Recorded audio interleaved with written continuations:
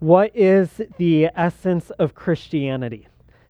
What does it mean to be a Christian? I think these questions are asked, and there are just about as many different, varying answers to those questions as there are people who ask them. So, what does it mean to be a Christian? This question is raised and highlighted all the more as different pollsters do surveys and show that evangelical Christians think this or that way about a particular thing. So to be a Christian means blank. As we talk with neighbors and friends, some might believe that to be a Christian means simply that you vote a particular way, or perhaps that you believe these particular sets of things that you call truth, or perhaps that you just live in a certain way and it doesn't really matter what you believe as long as you live a quote-unquote moral life. So what does it mean for us to be Christians? Well, very often the answer to that question tends to be answered in one of two ways. On the one hand, individuals tend to answer, to be a Christian means that you affirm certain truths that are revealed in the Bible. In Christianity, tends to be highlighted in doctrinal terms. We have this set of beliefs, and if you're going to be a Christian, simply confess those beliefs, and you're a Christian, and that's all that matters. And the abuses of this way of thinking show up in terms of Christians who will confess the faith and depart from Christ in every other way, or perhaps who just repeat the same words time and time again without ever understanding them. But on the other side of the spectrum are individuals who would say to be a Christian means that you do this list of things. There are these moral requirements that are placed upon you, and for you to be a genuine Christian, you do those things, and then you become a Christian. So on the spectrum, we sometimes talk about legalism on the one hand, you just do certain things, and libertarianism on the other hand. It doesn't matter what you do as long as you just believe certain realities. So when we turn to Ephesians chapter 4, we enter into a tough text because Paul begins to give exhortations to moral living, and these exhortations have been talked about by people on either side of that spectrum.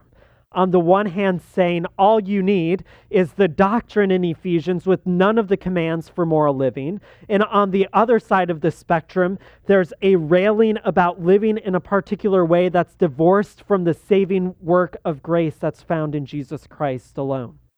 So very often individuals will talk about Ephesians as being split into two parts. They'll talk about the indicative part in chapters 1 through 3, which is to say these are truths about Christ and your salvation. And then in Ephesians 4 through 6, they'll say there's the imperative part. So these are the things that you ought to do. And individuals who comment about Ephesians in this way rightly say the imperatives have no foundation apart from the indicatives. So Paul's commands for you to live in a particular way cannot be divorced from the truth that your salvation and favor in God is secured by Christ alone. And I think that's right as far as it goes, but I'm not certain that I agree that we can divide Ephesians neatly between a set of indicatives followed by a set of imperatives. I think we need to look at the entire book a little bit differently. And so up on the screen for you is, I think, a better way of understanding what Paul is doing in the book of Ephesians. I don't think he's writing a list of doctrines followed by a list of commands. Instead, I think Paul is following the flow of the Old Testament, particularly the Pentateuch and especially Exodus, to demonstrate that God has redeemed people in the past and he's redeeming people once again, and he's forming us into one community, the covenant community of God himself. So if you see in the left-hand column, there's a progression in Exodus really throughout the Pentateuch that begins with redemption from Egypt. God has identified a people for his name, and he's redeemed them from bondage. And in so doing, he's created them or set them up as the new humanity. So this language is given as Israel is set apart from all of the other nations. It's as if all of the other nations are identified in Adam, who sinned against their covenantal Lord, and God is making a new Adam in the nation of Israel, a new humanity. It's this new nation that's identified in Exodus as God's firstborn son. And this son, this new nation, this new humanity is blessed with God's relational presence that is established first in the tabernacle that would travel with them, and then ultimately in the temple where God would dwell with his people. That dwelling presence would be mediated at times through Moses or through the priest, but God would dwell with his people in the tabernacle and then the temple. And as these things are established, God speaks to his people and provides a law code. We think of this sometimes in terms of the 10 Commandments, and then the really tough to read through books in the Pentateuch like Leviticus and Numbers and Deuteronomy, and sometimes we don't know what to do with that. Well, very simply, you need to understand that as the legislation or the constitution for the Old Covenant people of God, this nation that's chartered by the Old Covenant law. And then, as this law is given, God commissions his people for warfare and conquest. They're not to stay in the wilderness. They're to enter into the promised land. They're to exercise warfare and battle as they operate on God's behalf as his vice regents and as they establish God's presence in the promised land. So this is the flow of the Pentateuch. This is the flow of the Old Testament. And we need to track with this. We need to know our Old Testament. So if you wonder why we do a reading from the Old Testament every Sunday, in part this is why, because we need to inhabit the story of God's redemptive work throughout time. And what that does is we attend to the movements of God's redemptive work in history. We start to see it recapitulated, or we start to see it show up again in the New Testament. And I think that's what Paul is doing here. So I think that Paul has read the Old Testament carefully. We know this already. He alludes to the Old Testament over and over again, but he does so not just with direct quotations, as we'll observe again today, but also by understanding the movement of God in history to redeem his people. So Paul reads the Old Testament, he's acquainted with the Old Testament, and I think as he's structuring his letter to the Ephesians, he's trying to show that what God did there, he's doing in a more effective way here. So what God did through Moses in Exodus, he's now doing through Jesus, the better Moses, his son. And we need to attend to this for a variety of reasons, but note that same progression. Paul begins with a notation about our redemption from sin that mirrors the language of Israel's redemption from Egypt. And then he identifies Jew and Gentile who come together to form one new humanity. They're the one new nation. They belong to the household of God. And this is why later on in Ephesians, when Paul talks about the Gentiles, he's using this as shorthand for people who are still like Adam. So just like when Israel was drawn out from Egypt, Egypt is now like sinful Adam who breaks the covenant with God. Now in a shorthand sort of way, when he'll say, don't live like the Gentiles, he's not being a racist or something like that. He's saying, don't live like the old humanity apart from God, because God's made a new humanity. And then in the end of chapter 2, he says that this new humanity is not given a temple, but becomes a temple. So what God did in the old covenant is now heightened and done in a better way, and God will dwell with you, the temple, by his Holy Spirit. The progression then mirrors once again what we see in the Pentateuch to the giving of a law code or legislation for the new covenant community. That's what we're going to enter into today and for the next couple of weeks. And then following that law code or that the commands of Christ, this new covenant community legislation, Paul calls them to arms, to spiritual warfare. He says to take up the armor of God and to fight this spiritual battle. And there's a conquest of sorts that ends the book of Ephesians. Now, you might be wondering, does this matter? Those are perhaps nice observations. It's sort of like reading your favorite fantasy novels and you read another book by the same guy and you see sort of the same storyline happen. Or you sit in literature class and you're introduced to the hero's journey and you can realize just about every story follows the same pattern along the way. That's neat, but does it really matter? Well, I think it does matter. One reason is simply because we're once again encouraged to read our Old Testaments and see that there's a continuity between what God has done and what God is continuing to do. And just as God has been faithful to accomplish that work in the past, so too will he be faithful to accomplish it in the present. But beyond that, I think by attending to these similarities or this pattern that Paul is laying out, we're going to be able to better interpret and understand and respond to the ethical imperatives that we'll observe this week and next week.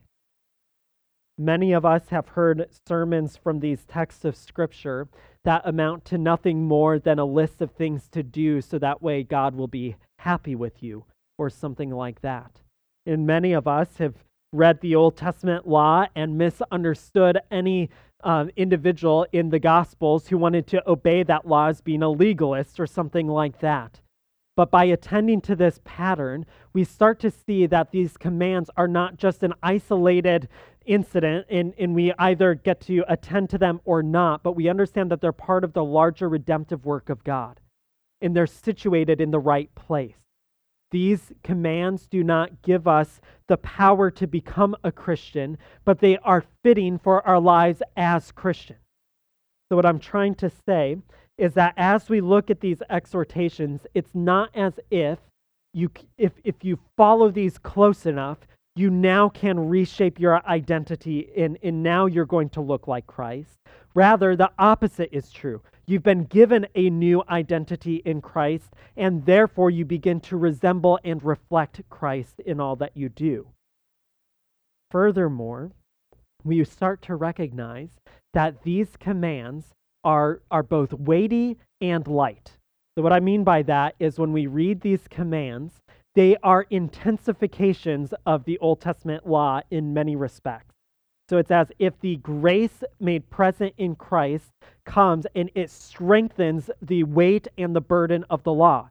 So instead of just being told, don't steal, like the Ten Commandments say, we're told don't steal, but go beyond that and work hard so that you can give to others.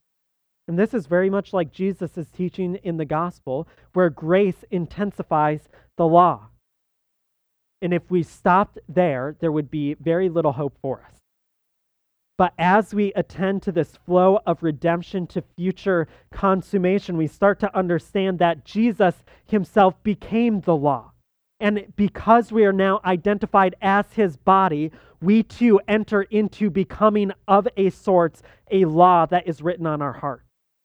And so we don't look at these things as a list of requirements that we must do to become a true Christian, but actually it's just the statement of our identity as it's worked out in our daily lives.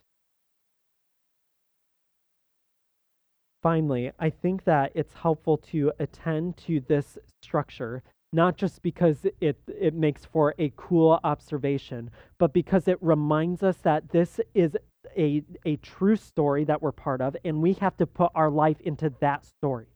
So one of our temptations when reading a list of commands is to grab onto the commands that we want and fit them like a nugget into the spaces of our lives where it works really well for us.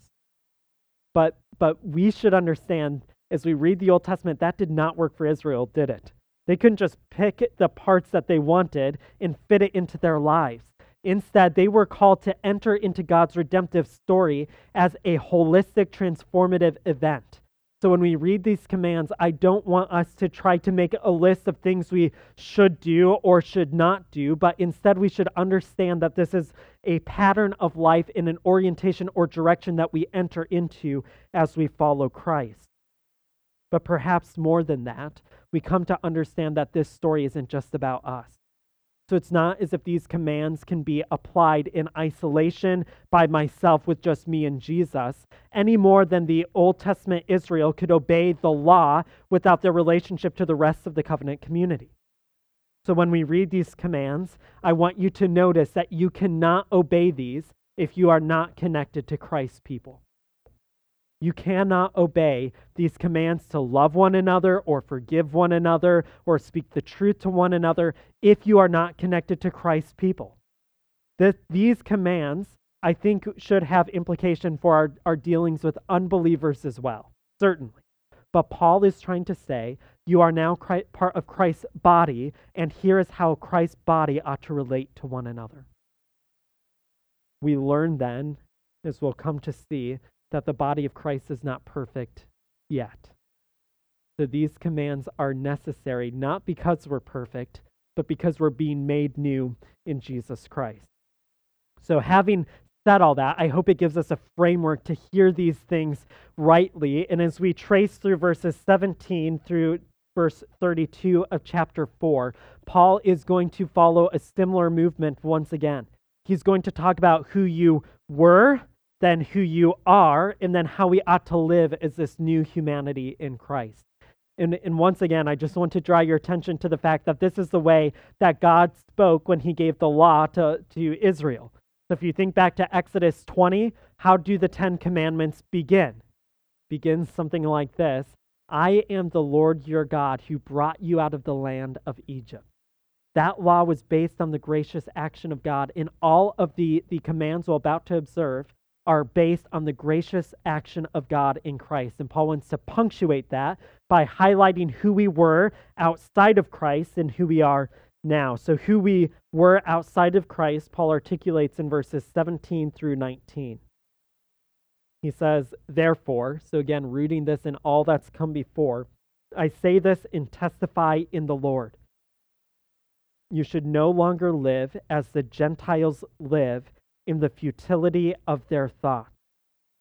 They are darkened in their understanding, excluded from the life of God because of the ignorance that is in them and because of the hardness of their hearts. They became callous and gave themselves over to promiscuity for the practice of every kind of impurity with a desire for more and more. This is a grim picture. And Paul is not being mean to anyone here by saying that they were ignorant or something like that. Paul is articulating what humans are naturally like without Christ. We learn of this from the very first pages in the Bible, don't we? Adam and Eve are in the garden. The tempter approaches them and offers them knowledge by breaking their covenantal relationship with God. They eat of the fruit and they violate that covenantal relationship. And instead of finding knowledge, they find ignorance.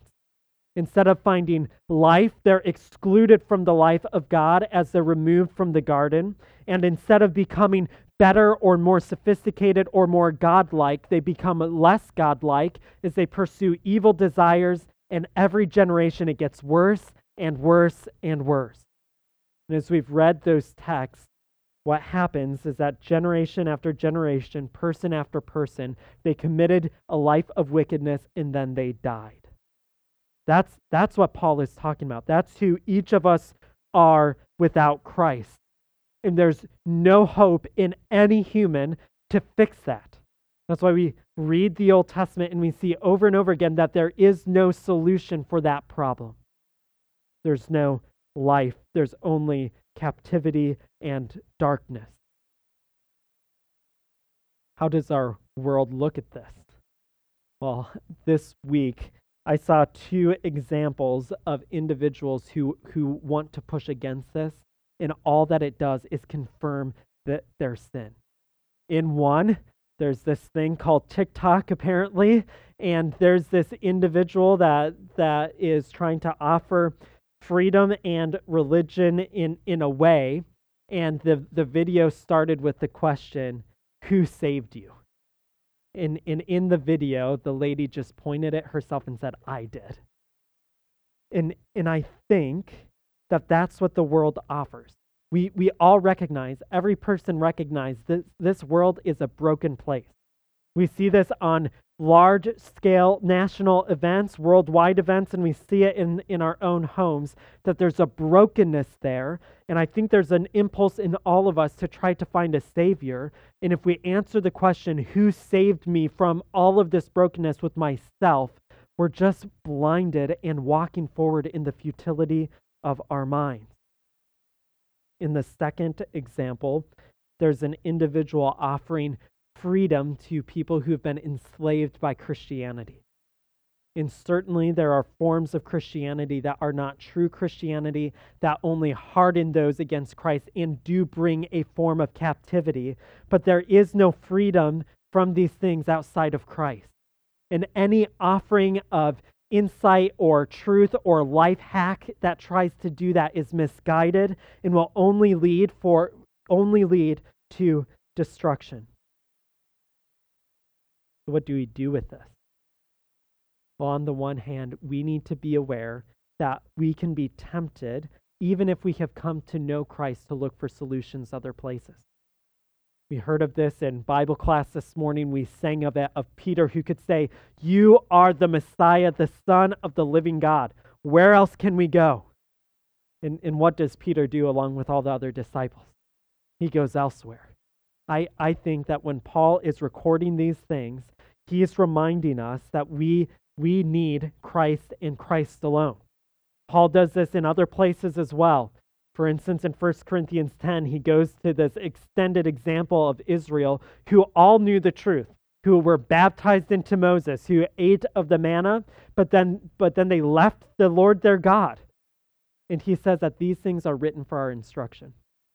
This paragraph about who we were apart from Christ is written for our instruction to remind us that we don't graduate out of Christ's saving work, but that we need it every day of our lives.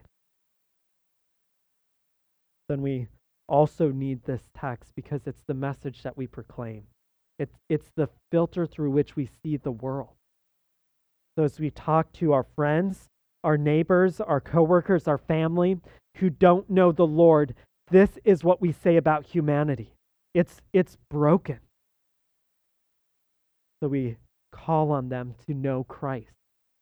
He's the only solution. We must repent and believe and follow after him.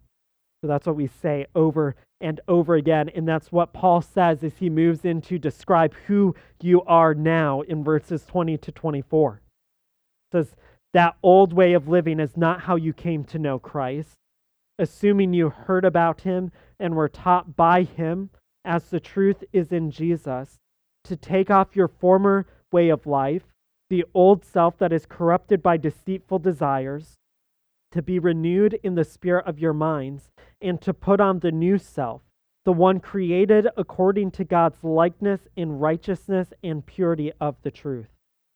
So who are you now? You're a new person made and created in Jesus Christ.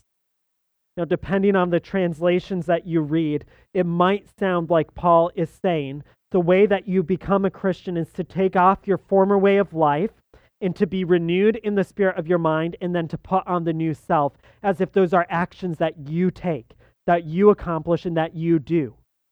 Our translation is somewhat vague. Some are more clear that those are commands, and others are more clear that this is work that Christ has already done. And as we attend to the larger message of Ephesians, I think we're to understand that this is work that God has already done in Jesus Christ. Because there's a reality that we can't take off our former way of life, but that it has to be stripped off us by the grace of Jesus Christ. So we see this articulated in Lewis's Chronicles of Narnia, where you have this boy, Eustace, who's now a dragon, and in the only way he cannot be a dragon anymore is if the claws of Aslan come and rip it off. Well, I think that's what Paul is trying to say here, is that the old man is what our default is, and we will continue in it. But the way that we know Christ is by Christ revealing himself to us, and through the truth that Jesus removes this from us by his grace. So he removes that old self that's corrupted by deceitful desires, and we're to be renewed in the spirit of your minds. This again is a renewal that we cannot do. Paul has already articulated this, that we are renewed by the Holy Spirit who gives life to dead bones. He says we put on the new self. And again, this is the new self that's created according to God's likeness in righteousness and purity of the truth. We cannot do this. This is something that we receive. I think there's a clarifying note that we need here. When Paul speaks of putting on the new self, some of your translations will say to put on the new man.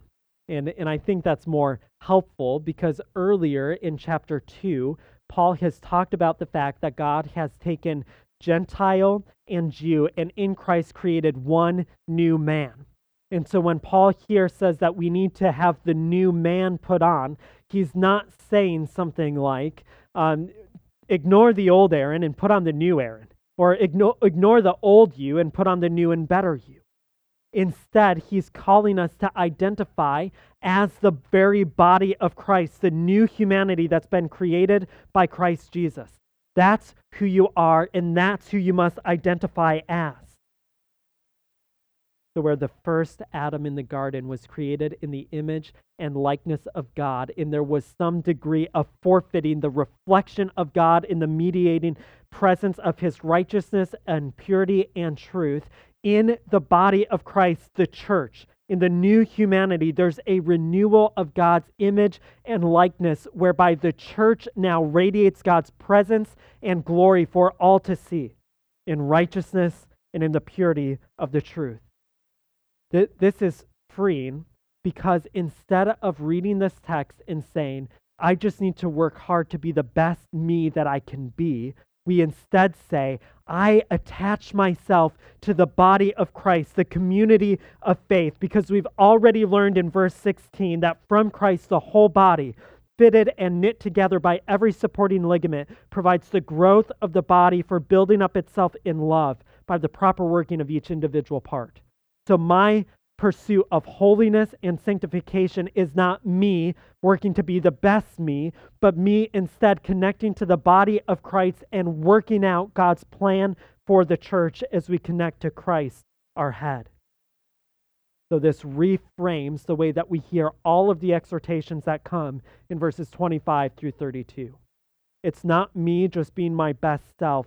Instead, it's me entering into the community of faith and experientially living out the Christ who has reformed and reshaped each of us into the identity of God's image and likeness. So I think this will become more clear as we progress. Paul moves in verses 25 through 32 to give instructions or the commands of Christ for living as the new humanity. And what you'll notice is that every single one of these commands relate to the formation of the community of faith. So are there other things that Christians should do? Yes, and they're articulated throughout the Bible, but Paul is highlighting these things because it's these things that will either cultivate the life of the community and build up the body, or the failure to do them will destroy the life of the community. So as we hear these things, we need to hear them in that context. So he says in verse 25, therefore, putting away lying, speak the truth, each one to his neighbor. Why? Because we are members of one another. So Paul has already instructed us to speak the truth in love, and he circles again here. The foundation of our community life together is putting away lying and speaking the truth, each one to his neighbor, because we are members of one another. Now, certainly, I think this includes not fibbing or telling any sort of lie or anything contrary to the truth, but more fundamentally, as we've seen in this progression, where Paul has talked about the Christ who redeems, therefore speak truth in love, and then he talks about the way we came to know Christ and that we're being created according to God's likeness in righteousness and purity of the truth. When he says, put away lying and speak the truth in love, I think he's talking about our doctrinal commitments to abide in Christ and Christ alone. I think he's saying that the only way for this new humanity to exist is to connect to Christ, who is the truth, who leads us in the way which leads to life. So when he talks about putting away lying, I have a hunch that as he's speaking to the Ephesians, he's perhaps especially identifying those who were of Jewish commitment, practicing Judaism prior to coming to faith in Christ. And I think he's saying something like, you need to look at this new humanity, this new body, and add no requirement to these individuals to become one of God's people than to come to Christ and Christ alone. Because it's not your Jewish identity that makes you according to God's likeness, but your connection to Jesus Christ. So when he's talking to this early church community, I think he's adjudicating between Jews and Gentiles, like we see in the book of Acts at the Jerusalem Council and other places. So what do we do with that? Certainly don't lie about anything, but more importantly, I think that we need to be moved to speak the truth that entrance into this community is possible only by Christ alone. And so we add nothing other than our identification with Jesus is the requirement for someone to be part of this community and ultimately of the larger body of Christ.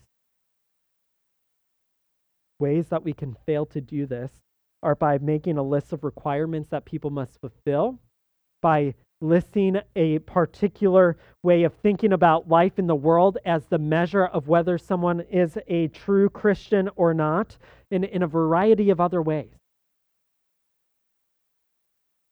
At the risk of being too pointed, I think that one of the ways that this is present on a weekly basis in the church in our neck of the woods are the questions about how we respond to political events and in medical crises, particularly masks and vaccines. We regularly are asked as pastors what our church's position on a vaccine is, and we're happy to tell them we don't have one, and there's no requirement to get one or not get one that allows you to enter into the body of Christ. And as we look at things like that, I think that's just a microcosm of everything else that we add to those lists. Certainly those things have been testing points for the church and for churches in our area. And as we press forward in the events of our world, I don't think we'll get away from these things as being pointers of whether or not you're truly a Christian, whether you go one way or the other. And sadly, there are churches on both sides that would sort of require both for you to be really, truly like Jesus.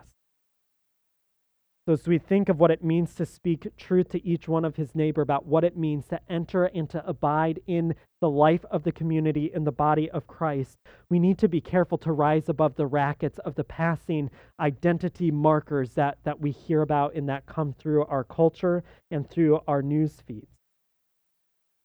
So I would encourage you and exhort you to resist that, but not just that. Don't limit your thinking to this one example, okay? Identify the other ways that a local church can add to Christ as the requirements for individuals to come to that body. As we, Lord willing, will transition to our new property in November, and as we seek to use that as a base for ministry, even as Steve prayed, that's not the end goal. The end goal is to minister to others. We need to be a kind of church that welcomes many into the body of Christ by virtue of their connection to Christ and nothing else. There will be people who look very different than you who will want to come to Christ, and you should welcome them. And they'll want to be part of our church, and you should welcome them. There are people who will have different standards about just life practices or ways of thinking, and we need to look at people who are different than us or think different than us or have different personalities than us and understand that their connection to us covenantally comes by virtue of their connection to Christ and nothing else. So when you're inclined to require something of others that Christ does not, just let it go. It's hard because I'm always right. You're always right. We feel that way. But we understand that life is in Christ alone, and that's the truth that we must speak to one another. Why? Because we're members of one another by virtue of our connection to Christ. He goes on, be angry and do not sin. Don't let the sun go down on your anger, and don't give the devil an opportunity. Sometimes we read this as justification for every bout of angerness that we have. Anytime we get angry, we say, well, To the best of my knowledge, I didn't sin. And look, Paul tells me to be angry. So I'm right here. Well, the problem is in verse 31, he says, let all bitterness, anger, and wrath be put away from you. So how do we read this verse? Well, if your Bible is like mine, it's bolded, indicating that Paul is quoting from the Old Testament, and he's quoting from Psalm chapter 4. And I think it's by attending to what's going on in Psalm 4 that we can understand what Paul is trying to do here. So turn to Psalm 4. Let's briefly consider this. The quote comes from verse 4 of Psalm chapter 4. But it begins earlier when the psalmist writes, how long, exalted ones, will my honor be insulted? How long will you love what is worthless and pursue a lie? Know that the Lord has set apart the faithful for himself. The Lord will hear when I call to him. Be angry and do not sin. On your bed, reflect in your heart and be still. Offer sacrifices in righteousness and trust in the Lord. Many are asking, who can show us any good? The answer, let the light of your face shine on us, Lord. I think what Paul is indicating, that there are certainly moments where anger is the appropriate and godly response to something, primarily the wickedness in this world, in the rejection of God and his people. So he points out that this is the experience common to God's people throughout history. And so what do? We do the same thing that they did then. Just like this psalmist, we cry out, perhaps in anger, but instead of remaining in that sphere of anger, we give it over to the Lord. We lie down and rest in peace. And when our anger causes us to ask, where can we find good in this life, in this world? We rest in God and we say, let the light of your face shine upon us. So where Paul says, don't let the sun go down on your anger, I think he's just recalling the picture from Psalm 4 of the individual who goes to bed and rests in peace and not in anger. And by doing so, that individual can give opportunity for God to shine his face on the situation. And so in that way, we don't give the devil an opportunity. We don't give the devil an opportunity to let anger fester in our hearts and in our lives. I will confess that probably like most of you, perhaps worse than most of you, I can let anger reside in my heart for a long time. Even this week, as I was studying this passage, I was convicted about the fact that I can become angry even over something that I perhaps am rightly unhappy about, and let it reside in my heart. And instead of allowing that to become an opportunity where God can make his face known and shine the light of his presence on my life, instead the devil is given an opportunity, and instead of mirroring God's likeness, I begin to mirror the devil's likeness. I think that this is something that many of us are tempted to, and in our world encourages. Our world encourages the slow and steady burn of anger and wrath, and all the while convince us that we are righteous in the feeling and action of anger. But in the life of the community, that kind of festering kills the community. It's antithetical to the kind of anger that God displays, and more importantly, it's antithetical to the reality that Jesus Christ absorbed all of the anger that sin deserves as he bore wrath and sin on the cross. So we rightly become angry about certain things, but then we must more righteously give ourselves in the situation over to the Lord and not give an opportunity to the devil. How does a church do this? Well, throughout history, different individuals have wrestled with how this command relates to the life of the community. Some have suggested that it relates to church discipline, where Paul says, be angry about sin, exercise discipline, and then let the Lord act, or something like that. Perhaps that's what it is. But I think wherever we find anger in our hearts, we need to respond in this way, by giving it to the Lord. He goes on then, let the thief no longer steal. Instead, he is to do honest work with his own hands so that he has something to share with anyone in need. I don't think that Paul's addressing a problem of rampant thieving in the assembly at Ephesus.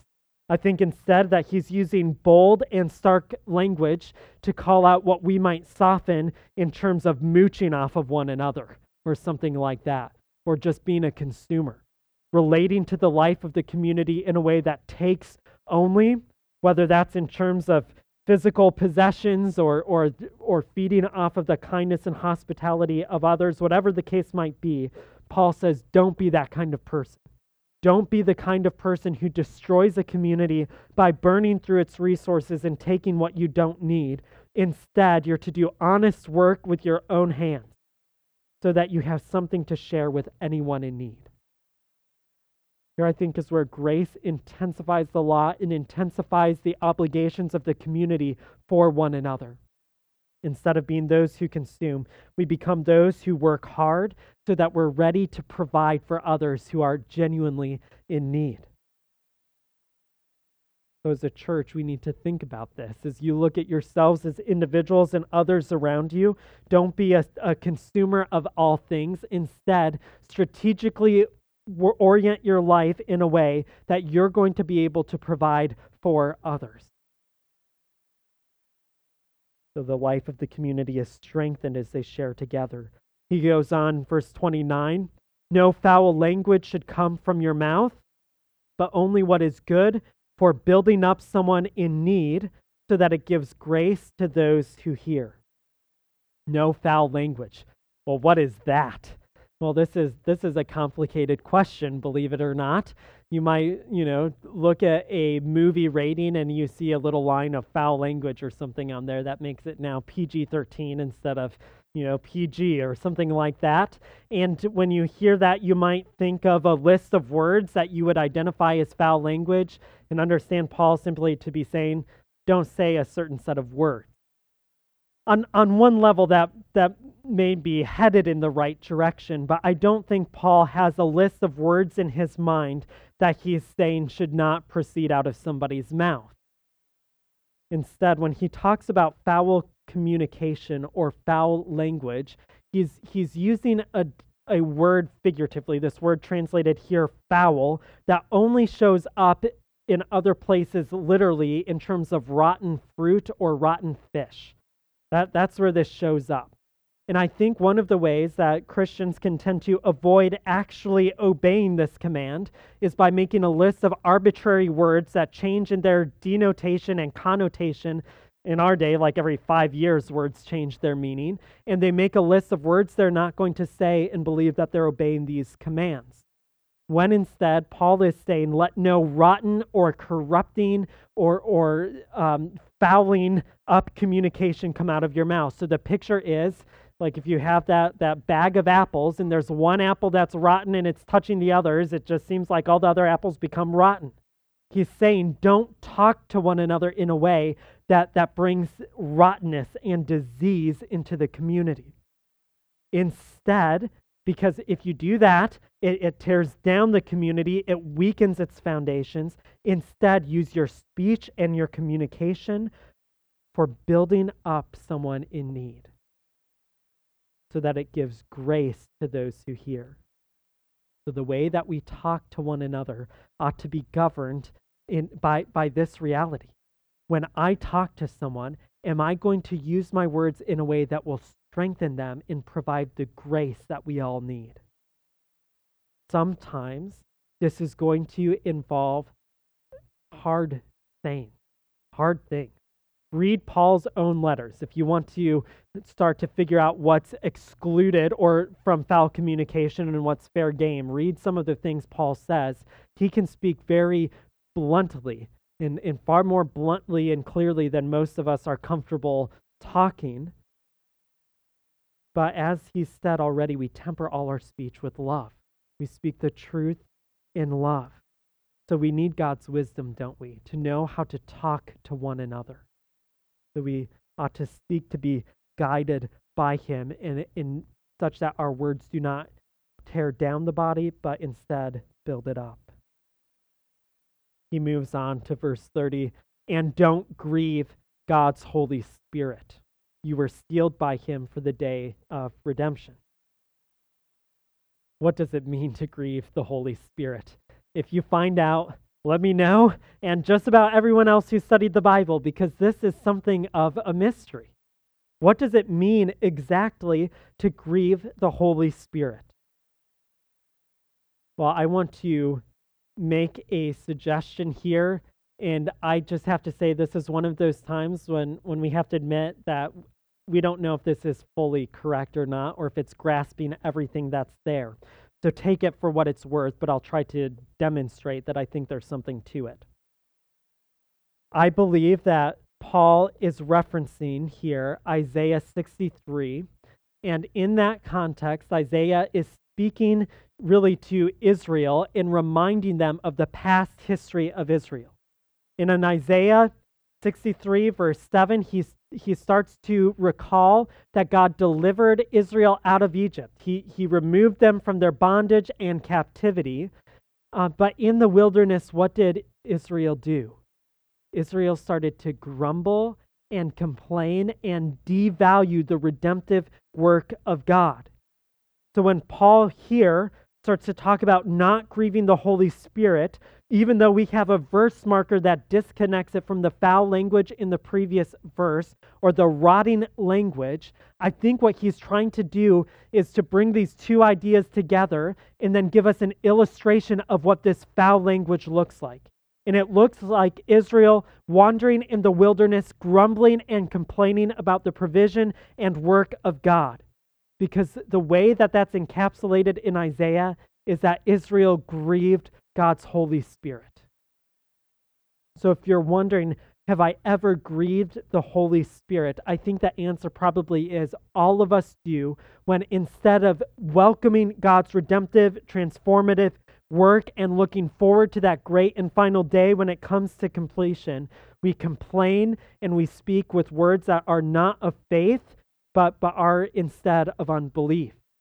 When we grumble, when we complain, and instead of calling our attention to God's providing redemptive work, we distract others from it. This can happen in very clear and stark ways where there are those who leave the faith and call individuals away from the faith, or it can happen in more subtle ways as we relate in our community together, complaining about one another and all of their faults and foibles, instead of realizing that the Holy Spirit has sealed that person until the day of redemption when they'll be perfect forevermore. We can grieve the Holy Spirit when we start to complain that God is not enough for us in this time, in this place, not recognizing the larger redemptive work where we will abide in God's presence forevermore. And indeed, we're given God's presence by His Spirit now. When we become more like Israel than like Jesus, that's when we grieve the Holy Spirit. And I think that's what Paul goes on to describe in verse 31, beginning with secret, hidden, inner expressions of this sin and grieving of the Spirit and expanding outward. Let all bitterness, he says, and anger and wrath, shouting and slander be removed from you, along with all malice. That's Israel at their worst spot anytime you read the Old Testament. And Paul says, let that be removed from you by God's Spirit, and to be replaced with kindness. So be kind and compassionate to one another, forgiving one another, just as God also forgave you in Christ. So he climaxes these laws for the covenant community by pointing out that every single person in that community will fail and will sin against you.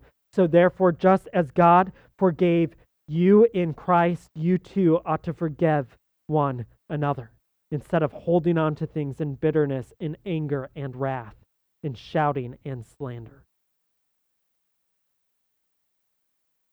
So how do we respond to these things? How do we respond to this text? Well, some of us maybe need to respond by posting a picture of verse 31 as the background to our phones. As we communicate with people, we remember that all bitterness and anger and wrath and shouting and slander should be removed. But more importantly, as we come together and think about our relationships with one another, we should understand that this list of rules is not the kind of rules that are heavy and burdensome. And the reason they're not is because of the justification in the final line of verse 32, because of what God has done for us in Jesus Christ. So we recall Jesus' teaching that his commands are not heavy or burdensome, but they're light. How can that be the case? It's because Jesus has accomplished all of this for us already on our behalf. And so it's not as if we need to conjure up perfection in ourselves, but instead we connect to Christ. And when we fail to forgive and love and operate in the new covenant community as Christ has commanded, when we look at ourselves and see our failures, we follow the advice of that preacher John Stott, who said, for every one look you take at yourself, take 10 looks at Christ. So as we end our considerations of this portion of Paul's instruction for the community of faith, just want to encourage you, don't look at yourself. Don't look at yourself either in finding pride where you have carried these things out rightly, or finding sorrow and depression where you see your failure. Instead, look to Christ and run to him. Let's pray that God would do this in our assembly, that he would transform us into the image of Christ and govern our life together.